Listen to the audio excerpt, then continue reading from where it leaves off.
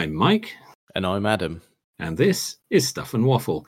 Two friends talking about stuff, and often as not, waffling with frequent reference to Bond cars. Right. I would like to bring up the delicate topic of driving tests. Oh, well, I don't think that's delicate. Well, it might be for some people, I grant you, but I don't think that's delicate. Yeah. Personally, though, the test itself was fine. It was my reason for mentioning it was the build-up. Okay. The nerves. Oh, yeah, that can be a problem. Not good.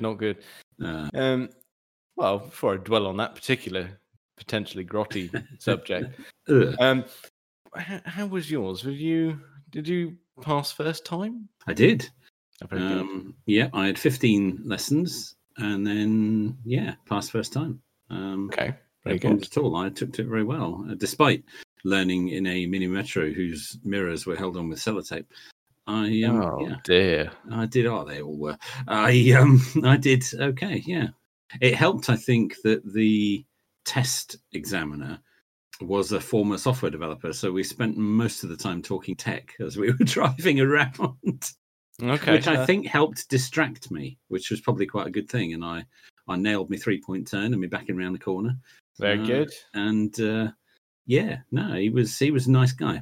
The only slight slip up I had, and it was a very slight slip up, was that when we had completed a maneuver, and we were sat, in a safe place and everything, but I'd not applied the handbrake. I was holding it on the foot brake. And he looked at me and just sort of glanced down at the handbrake, and it just, oh yes, okay, and that was it. But no, it was almost nice of him. It was. He was a nice chap, decent chap, and I never really had any problems with learning to drive. I took to it very easily. So I passed first time with no issues. And what you mentioned, the Metro, was that the only car you learnt in, or did you have any goes in the parents' cars as well? No, we never did any of that. No, because my mum, there had been some lessons that she'd taken from her father. And as a result of that, she said, under absolutely no circumstances are we attempting family driving lessons. Okay. Proper school. and take it out of the house completely. So only the only driving school. Yeah. Well, that's quite interesting. Yeah, I know. I mean, a lot of people end up like that, going, I'm just not going to get in the car because it's going to turn into an issue. It's going to be a disaster. Yeah, absolutely. Yeah. Fortunately, my dad and I were quite good with that. He was reasonably tolerant, actually. Okay. He didn't particularly bark his orders or anything like that. He was a very good, calm teacher. No grabbing the wheel. No wheel grabbing. None of that. I did, on occasions go out with my mum, but that was more just to achieve a journey. And she said, "Oh, you can drive," and it was like a 5-minute trip or something like that. Oh, okay, fair enough. So just a bit of practice. She didn't particularly instruct, but I remember, because I mentioned in one of the previous podcasts, that the learning to drive was somewhat staggered. Yes, and you came to it sort of a bit later on, didn't you? That's it, yeah, because all these ones with driving with parents, that was at 17. Okay. And I did have a couple of actual lessons, but never properly got round to it. I even did a theory test and then let it expire. Oh, really? Okay, well, of course, I didn't have the theory test when I did it. It didn't exist. It wasn't. It hadn't existed very long when I did it. It was quite a new thing then. See, if you'd done it earlier, you wouldn't have had to do that. This is true. Well, in fairness, I must be good. I passed it twice, so. Okay, very good. So yeah, that's good. I remember as well. My granddad he loved his cars, and he took me out a couple of times as well. But he's quite the taskmaster. He didn't take any shit. Okay. He wasn't harsh or anything, and it's just, I don't know. I think there's some of that military stuff left in there. Okay, yeah, no messing about. But yeah, he was a safe pair of hands. Yeah, fair enough. But yeah, that was all good fun. But like I said, when it actually came around to properly learning to drive. Just booked a batch of lessons, and but it was fine. And like I said, the reason for me bringing this up was I remember being in the office with my friend Rob on the day of the test, and it was just after lunchtime. It was booked for. Okay. And, oh God, he said the amount of trips to the bog. Really? He said, oh dear. A bit nervous, are we? Oh dear. Oh good God. Oh dear. I can't imagine you getting nervous. I don't know. It really that day got to me, and there's so much it ingrained on his brain so much that he tells people of how nervous I was on my driving test day. Well, obviously I will now. The amount of poos. Oh dear. Told you it was potentially grim. That is, well, anything involving that. Yeah, absolutely. And how did the actual test go then? Oh, the test was fine. Yeah, passed. Oh, okay. Yeah. The guy was an utterly miserable bastard, but he was fair. So many of them are. Yeah. It's a profession that attracts them. Well, someone said, aren't they failed driving instructors? Or is that a wild generalization? I doubt you can't possibly claim that. No, I'm not saying a word. I said that someone else said it. So. Mine was a retired software developer, so I know there are some disastrous ones. We have a friend who I won't identify, but who had a lot of trouble with it. I don't think there were about 5 or 6 tries. Dear. Before there was a pass. Yes, that was probably fine. You just don't get in the car with it. That's all. It's fine. Yes. I remember a very distant girlfriend from college. She said she was going to go and do a CBT so that she get a scooter. Oh, right. Said, that's not a bad idea, actually. It gets you about. Why not? Yeah. But she is one of the few people I know, possibly the only person I know, who's never passed a CBT that they've attempted. I didn't know it was possible to not pass it. The problem was the instructor she was out with had the radio headset thing on, and he told her they were approaching a roundabout, and he said, "Go right around the roundabout." Mm.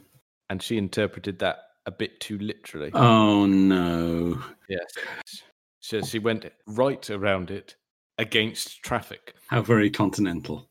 Yes. Oh my God! Oh dear! How she lived to tell the tale is a miracle. That's Well, I suppose a literal interpretation of his instruction. Not good. No, I mean an excellent anecdote. It's strange as well. I remember, like I said, I never passed at the age where we all should pass test. Yeah, and another girlfriend from college, she passed her test, but refused to park. Refused? Flat out refused. You can't refuse. It's fine. You do what they say. But I mean, she did it for her test. She acquired a license, but then in daily driving, being in the car with her, she's like, "You park it." Oh, I see. Well, yeah, okay. We've had an element of that with the Tesla. Yeah, that's different. That's a mammoth thing. That. Well, it is, but Tesla supercharger spaces are very wide. But usually if Dawn has been driving the Tesla and we need to stop to charge, we'll get vaguely near the chargers, and then it'll be right. You park here. That's fine. That's a bit more. It's more of an expensive item driving towards expensive items. That's allowed. Yes, that's true. Or yes, parking between other people's. That's problematic. This particular instance was driving around town in a clapped out Mark III Fiesta. Okay, not quite the same scenario at all. I grant you. No. Okay. I was baffled. I was like, "Well, what do you do when I'm not here?" Just keep driving. I don't know. That's it. Just drive till you find an empty car park and then abandon it. I don't know. It's strange, isn't it? How the people who can't park do confuse me. Because if you can't, you clearly haven't got full control of the vehicle. Well, clearly not. if you can't maneuver it, if you can't get a sense of its dimensions and, where the back is and where the front is, and even in an older car that's not like a modern car that's covered in cameras and sensors and things to help you, if you can't park it, should you be driving it at all? Really? That's the thing, because it's still the same size wherever you're moving it. Yeah, exactly. But, you see it every day, don't you? You see someone faffing around trying to wedge it in somewhere, so to speak. Yeah, well, that does happen. That does happen in car parks as well. Yes, it all goes on. Yes. Oh, I've just thought of a fantastic one, actually, from my college days. Okay. There was a guy on our software development course, and he was a lovely guy, but he did enjoy a little bit of weed. So he's a bit twitchy sometimes. Right.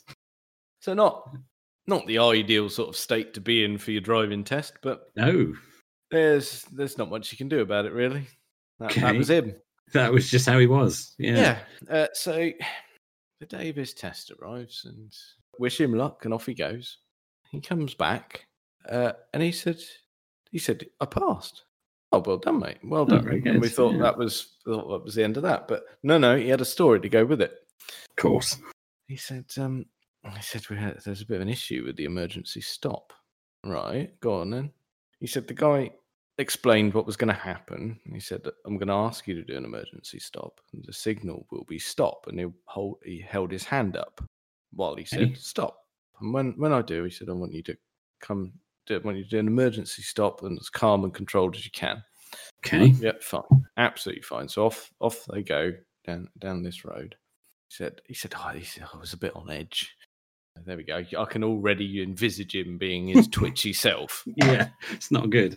It's not good at all. And this poor examiner scratched his knee. Oh no, that wasn't head in dashboard. That wasn't the signal. Slam the brakes on. Well, there you are. You see, that's a variation of you slam something on the dashboard. Yeah, the examiner's head. Apparently the guy took it in his stride and said, no, that's fine. He said, nerves are fine. He said, I really should have saved my leg scratch. Yeah, your emergency stop was fine. Yeah, me let's not being do that prepared again. for it was not really your fault, I suppose. Well, that's very decent of him. He could have thrown him out of the car and failed him. Yeah, no, he was quite understanding about the whole head bruising. Yes. Oh dear. It's occupational hazard. I don't know how they do that job. I really don't. Maybe not so much the examiners, but the actual driving instructors. I mean, you must have to have nerves of steel. Well, you've got the nerves of steel and the patience of a saint. Yeah, you must have to. And I couldn't do it. No. No. Whoa. I'd quite like to see you try, though. There might be some language. Oh, well, we all have a career, a path not taken. You know, there's time yet for a career change. No, judging by your reaction, I'll probably leave that. Adam's driving school. I can see it. It'd be lovely. It's not going to be a high pass rate, is it? No, I wouldn't have thought so, no. Not a lot of repeat custom either. No. By repeat, I mean a second lesson. No, there's going to be a bit of nervous disposition somewhere, isn't there? There might be, yes. Oh, dear. The odd court case. Oh, dear. It's a grim job. There was a post on Twitter today from a YouTuber that I follow, a chap called Kev T. Really good content. He's a transporter driver who works for a company that recycles cars. And his YouTube channel is a weekly vlog on him doing his job, going collecting these cars. And sometimes he gets some really interesting stuff. It's worth a watch, actually. It's quite compelling stuff, and he does it very well. It's very natural, and I would recommend.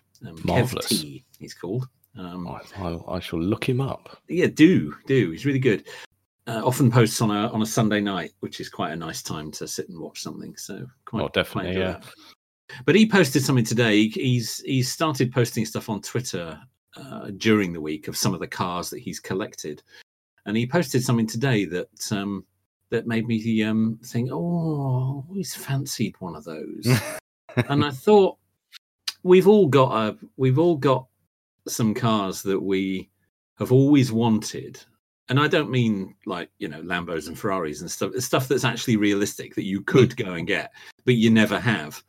And this one definitely caught my attention because it's definitely one that's been on my list for a long time. Okay. It was a Jeep Cherokee XJ. Okay. The little boxy one. The little 80s boxy one. I'll be honest, I wouldn't have pegged you for that. No, it's a bit of an off-the-wall choice for me, but I've always liked them. I've always fancied one. It's so American. It's so 80s American. Oh, it is, yeah. It's America in a box. Well, definitely a box, isn't it? It's definitely a box, and I quite like the boxy style. And it's so horrifically dated. And he picked one up this week and has taken it back for recycling. And it's one of those he said he wished he could save because it's only done like 70,000 miles or something like that from new, and it looks in really good nick. But somebody's scrapped it. Presumably, it's got some fault that isn't worth fixing. Oh dear. Which comes up a lot. I mean, some of the stuff he picks up actually is really good, and people are just scrapping it because it's got a £300 repair bill and the thing's only worth £200, so just take it away. But some of it's really nice stuff, that could be for not a lot of money saved. Yes. And I think a lot of that goes on. He had a lovely Jag XJ the other week that I thought, oh, don't scrap that. That's really nice. It's going to upset you. Yes. But no, this Cherokee XJ just caught me. And I thought, well, we've all had cars that we've always fancied over the years, but have never bought. And that one caught my attention. Have you ever come close to owning one? No. Never even been looking for one. It's always been on the list whenever it's been time for a new car. I've always thought, oh, fancy one of those. I have a fear it would be ruinously expensive if it went wrong, but I don't know that for a fact. Well, I don't know a lot about them, really. But same again, but my instinctive thoughts are they're probably reasonably basic, aren't they? Well, I'd have thought, just given the age, yeah, absolutely. I mean, they wouldn't be. They're not overburdened with safety equipment or anything like that. No, you don't want to bog yourself down in that sort of thing. No. In an accident, the crumple zone is probably your face. So, wouldn't want that. But, I've always thought, I could tool around in one of those. That'd be all right. Yeah, that sounds pretty You got good. anything on that list? Actually, yeah, there are a couple, actually. I think it all harks back to being a kid.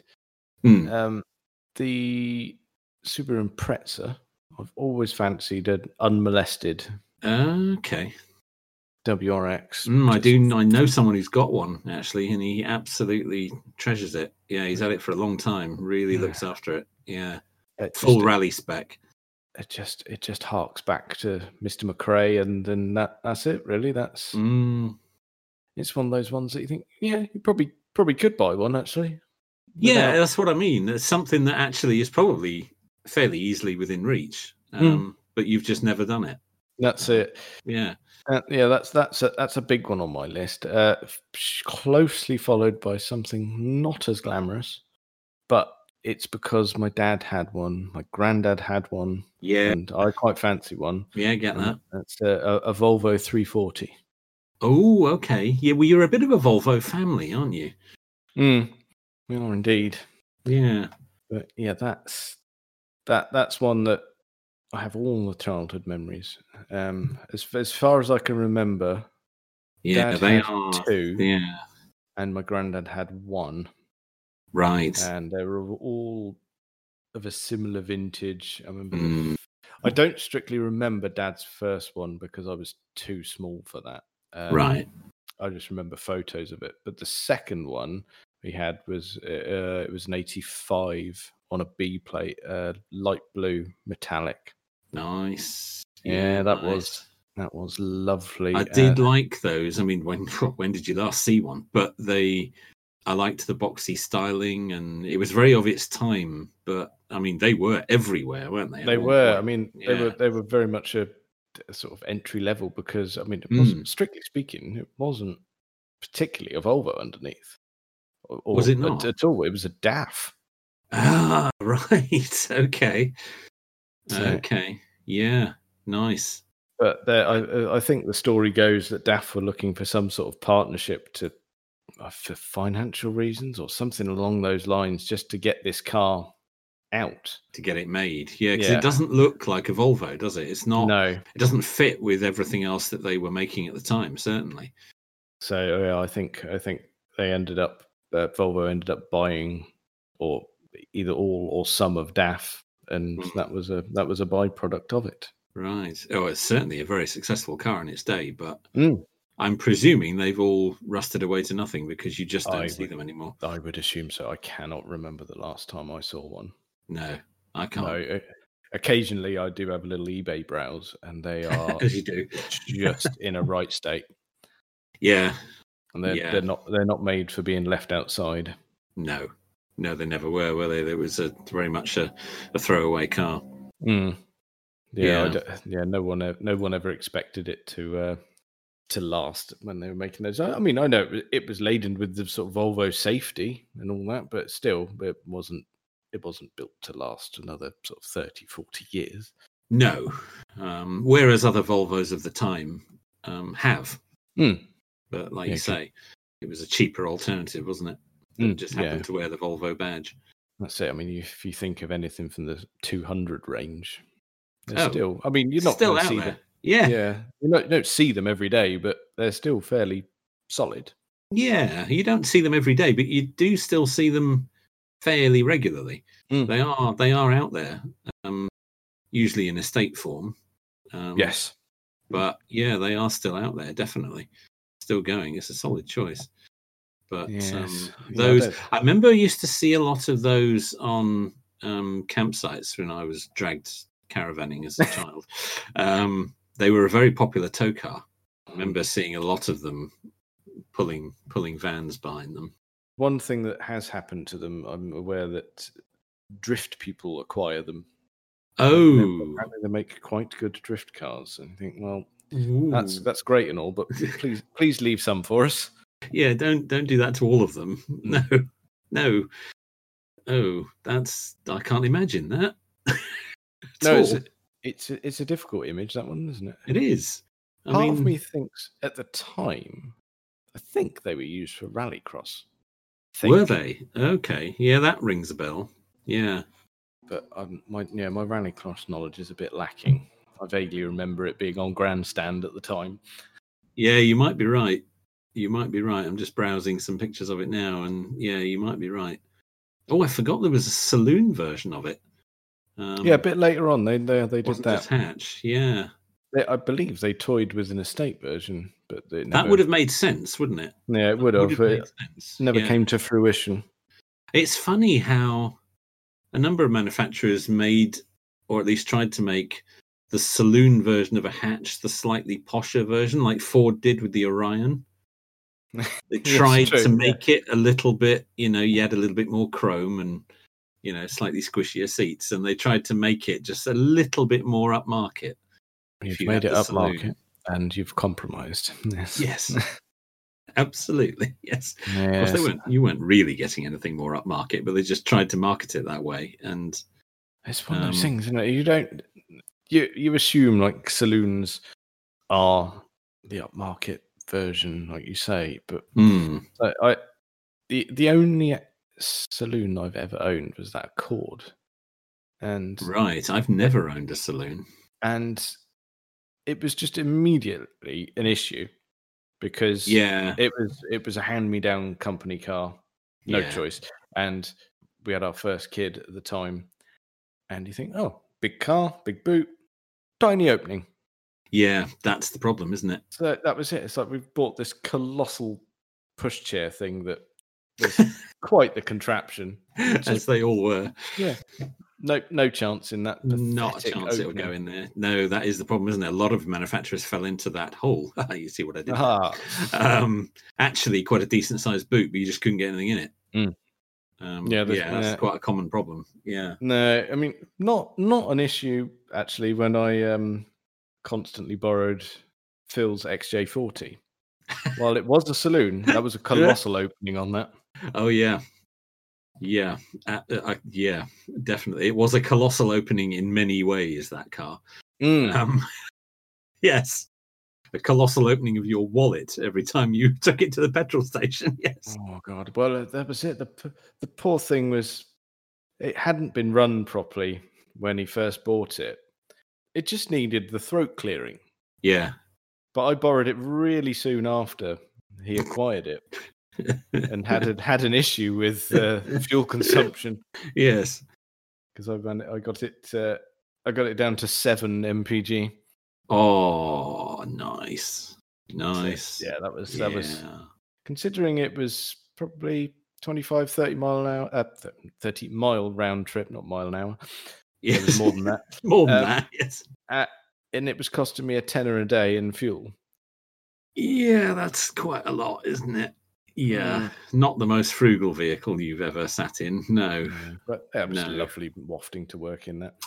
Yes, I remember pulling up to the big roundabout by the BP garage on the Link Road in the morning commute, and I was in the lane to turn left, and alongside me in the right lane came a guy in an XF. Oh, okay, it's probably me. No, I would have remembered. Okay. Because he waved at me to lower the windows. Like, oh no, what's it doing? What's falling off? What's the bloke in? Is it all over the floor? So I was like, oh God, right, let's wind the window down. So he did. And he shouted across, he's like, is that your daily? At the moment, yeah. He's like, you don't like your wallet, and drove off. So thank you for that. Nice. What was he hoping to achieve with that little exchange? I don't know. That's lovely. Just make someone feel a little bit worse about themselves on the morning commute. That's lovely. What a nice fella. Gave me a chuckle. I mean, he's quite right, of course, but you don't need to say it, do you? No. You can't say anything nice. There is a divide. There's definitely a divide between classic Jag owners and modern Jag owners. Because when I first bought the XF and I went round to see my friend who has 2 XJSs and a Triumph Stag, but 2 XJSs, and he was, well, that's all right, isn't it? But it's not the same as the old V12. And it's like, oh, you classic Jag drivers, you don't like the modern Jags, do you? No, not into that. No, because they work. Yes, can't have that. What's all about? It doesn't constantly stink of petrol, so can't have that. No, that's no good. No, but not at all.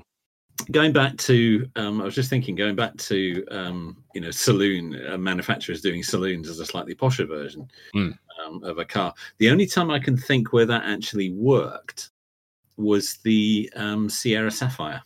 Yep. Yeah, that did actually. That did work because that actually got a much greater following, I think, certainly later on than the hatch ever did.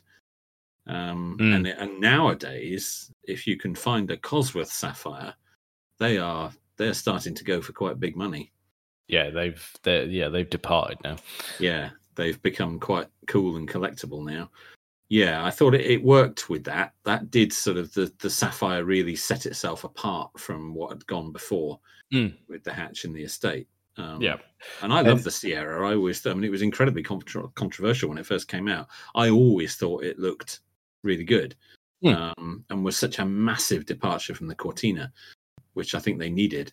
But the Sapphire, that's, as you say, that's really gone stratospheric now in terms of prices, and getting a good one now is very difficult.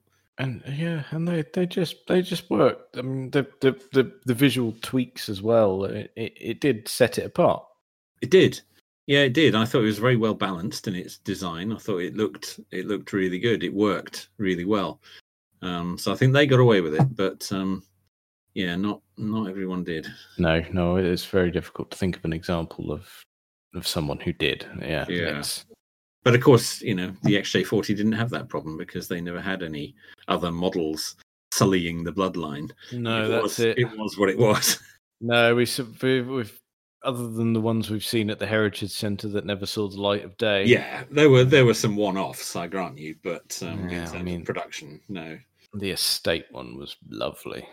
Oh, yeah, there's been a few of those, hasn't there? The XJS Evento is another one that worked really well. At the Haynes Museum, you probably recall, there is an SD1 estate.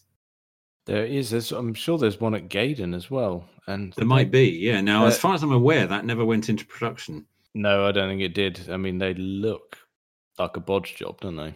Yeah, it doesn't work at all. No. Because the back of it is very upright. And it looks like they've just glued it on. Yeah, it's not much thought into it. No. What are you trying to say? Just, just going by history.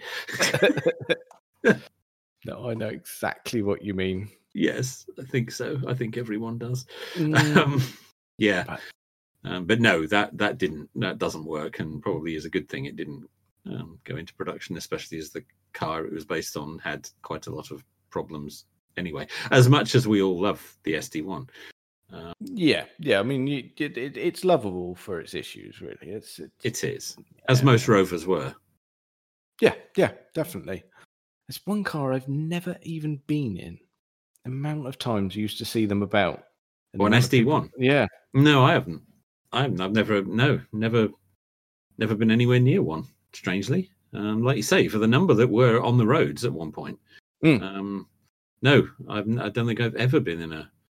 In fact, the only Rover I think I've ever been in is the 75. Oh, really? Yeah, I don't think I've ever been... Oh, no, I've been in a 25. I have been in a 25, but that is about it. Have you been in any of Phil's Rovers over the years that you can think of? No, I don't think I have. See, that's a surprise. No. The amount that he's had, anyway. But no, I don't think I have. Went in his Honda. Oh, his Prelude? Yes. Yes, that was quite a pleasant thing, actually. Yes, went in that. And the Kia, I think.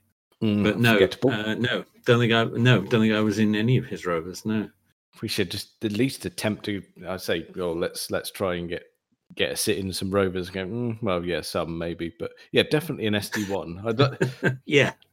I'd like to be involved at some point there. Yes, an SD1 would be interesting. Yes, definitely. The only Rover I've ever driven is a 75, and as I've said before, I really liked it.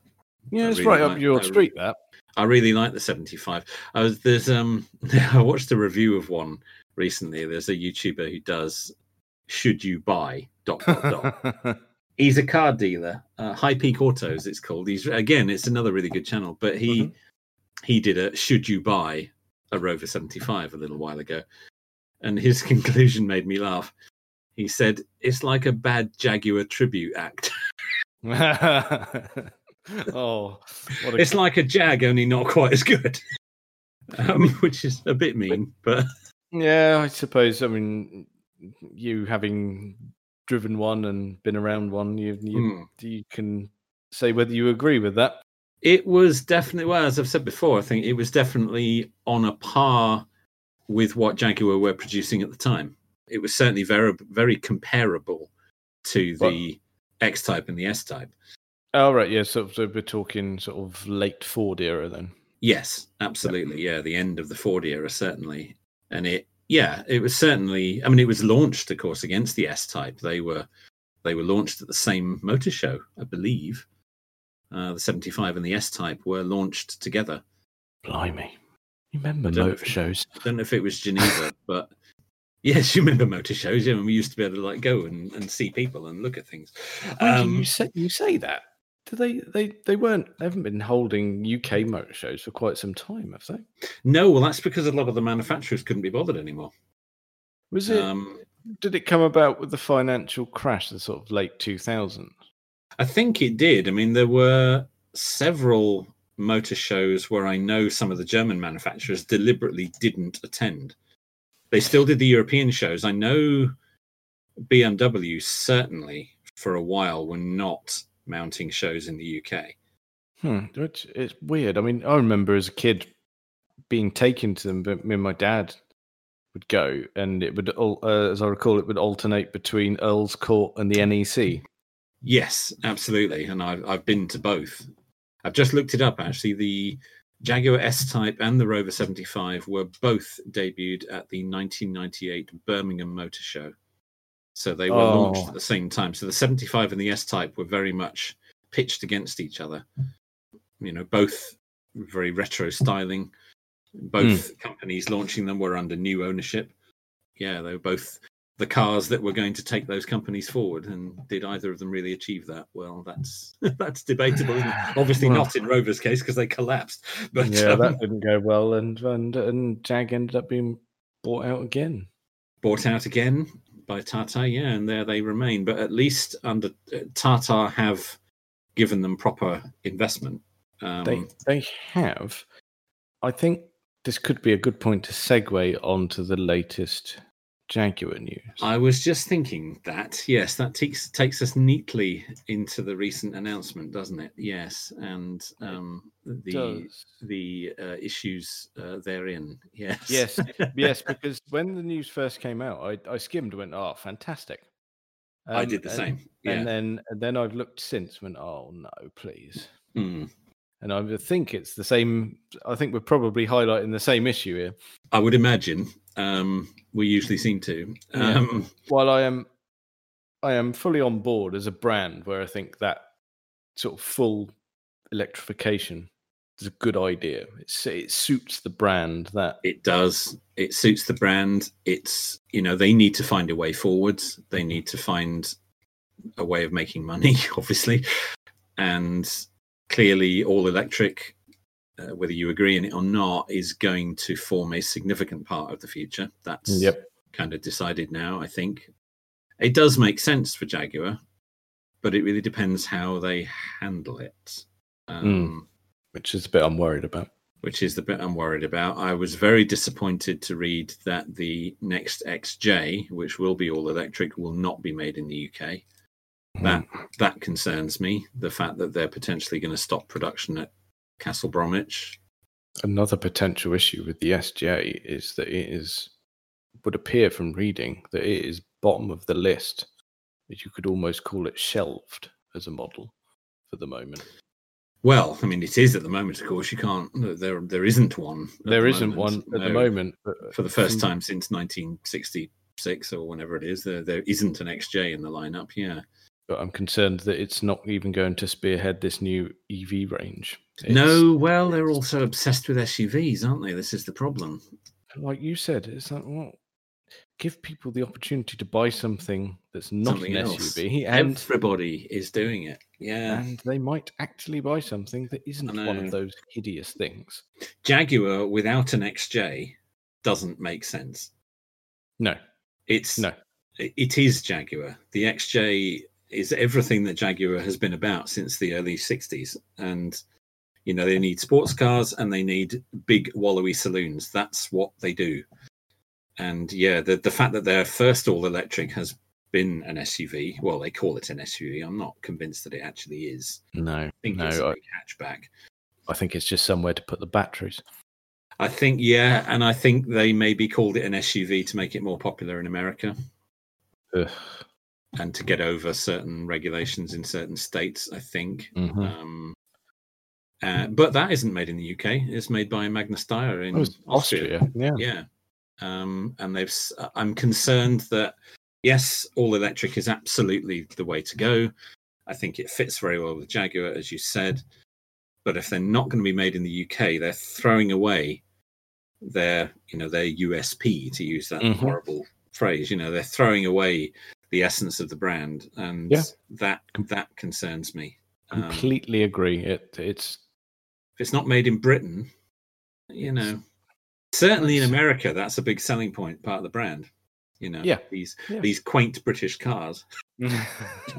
Well, we joke, but it's what sells them. Yes, it is what sells them, and they need to sell them. They need to make some money. Let's be honest. They need to make some money. They need some cars that are going to sell globally. You know, sales of the XJ before it was discontinued were pathetic. Woeful. as I recall. Desperate, I think, is another word you could use. Sales of the I-Pace have not been fabulous. And I know we've been living through a very difficult time, but electric car sales are the only area of car sales that has continued to work during the pandemic. It's the only area of car sales that has shown any kind of growth is all electric. Yeah, I'm concerned it's great that they will go all electric, but if they're not going to stay true to the brand, and I wonder how much of that influence is coming from Tata. I don't know, to be honest. No, I don't know whether they would be tried to have much of an influence or leave them to it. I just you get the impression up to this point they've sort of left them to it, but of course there's been a change at the top there. Dear old Ian Callum has gone. There's a new lead now, and I know he was the designer. He's not the managing director or the CEO or anything, but he was very much the face of Jaguar for quite a long time. And whenever there was a launch, they would wheel him out to talk about it. He's for all electric, and again, I think that's right. But yeah, I am concerned that they're not gonna keep it in the UK. Yeah, it does come down to execution now, doesn't it? I think it does, and I just hope it's not another SUV. They have indicated that they're going to discontinue the I-Pace, which is a bit of a shame, although it is, it has its problems. Yeah, it's not perfect by any means, but I'm very eager to see what's coming next. That's it. We need to see some. Need to see some models now.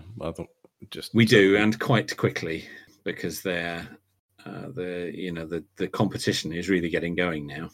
And they've got the potential here to be that first luxury brand that is all electric. Yes, they have, and to offer a range. I mean, granted, if the XJ isn't going to be spearheading it, then they need to be thinking, right, well, we've got an XF and we've got an XE, and we need to get those out. I mean, I can see that launching an all-electric XJ, people are going to say, well, it's like a Model S, only not as good because you haven't got the supercharger network. We are quite well catered for in the big luxury car area of the market. But I suppose it's the easiest one to tackle at the moment, isn't it? I mean, because you've got you've got the Model S, but you've also got all the German offerings as well. Absolutely, because Audi have been all over it and saying, well, let's do the flagship models. Yes, and I think it's only a matter of time before BMW do as well, because they've got the tech. Stick that in a 7 Series and they'll have it as well. It is the obvious place to start because you've got lots of room to play with. That's why Tesla started with the saloon. It's also a very versatile platform. You can make it a hatch or a saloon, and you can you can add seats in the boot if you want to make it a 7-seater, and you can do all sorts of things with it. Yes. So it is a good place to start. But if they're not going to do an XJ, what else are they going to do? They're not going to do a little hatchback. No, they're not.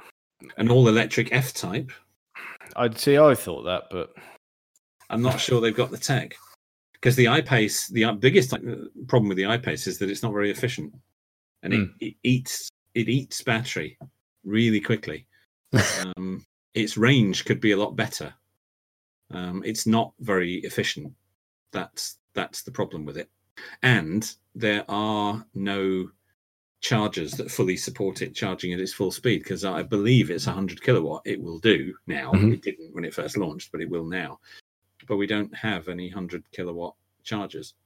No, we've got faster ones and we've got slower ones, but it apparently can only charge at certain rates. Oh, right. So it's very specific. I think so. Don't quote me on that, but I think that's right from what I've read.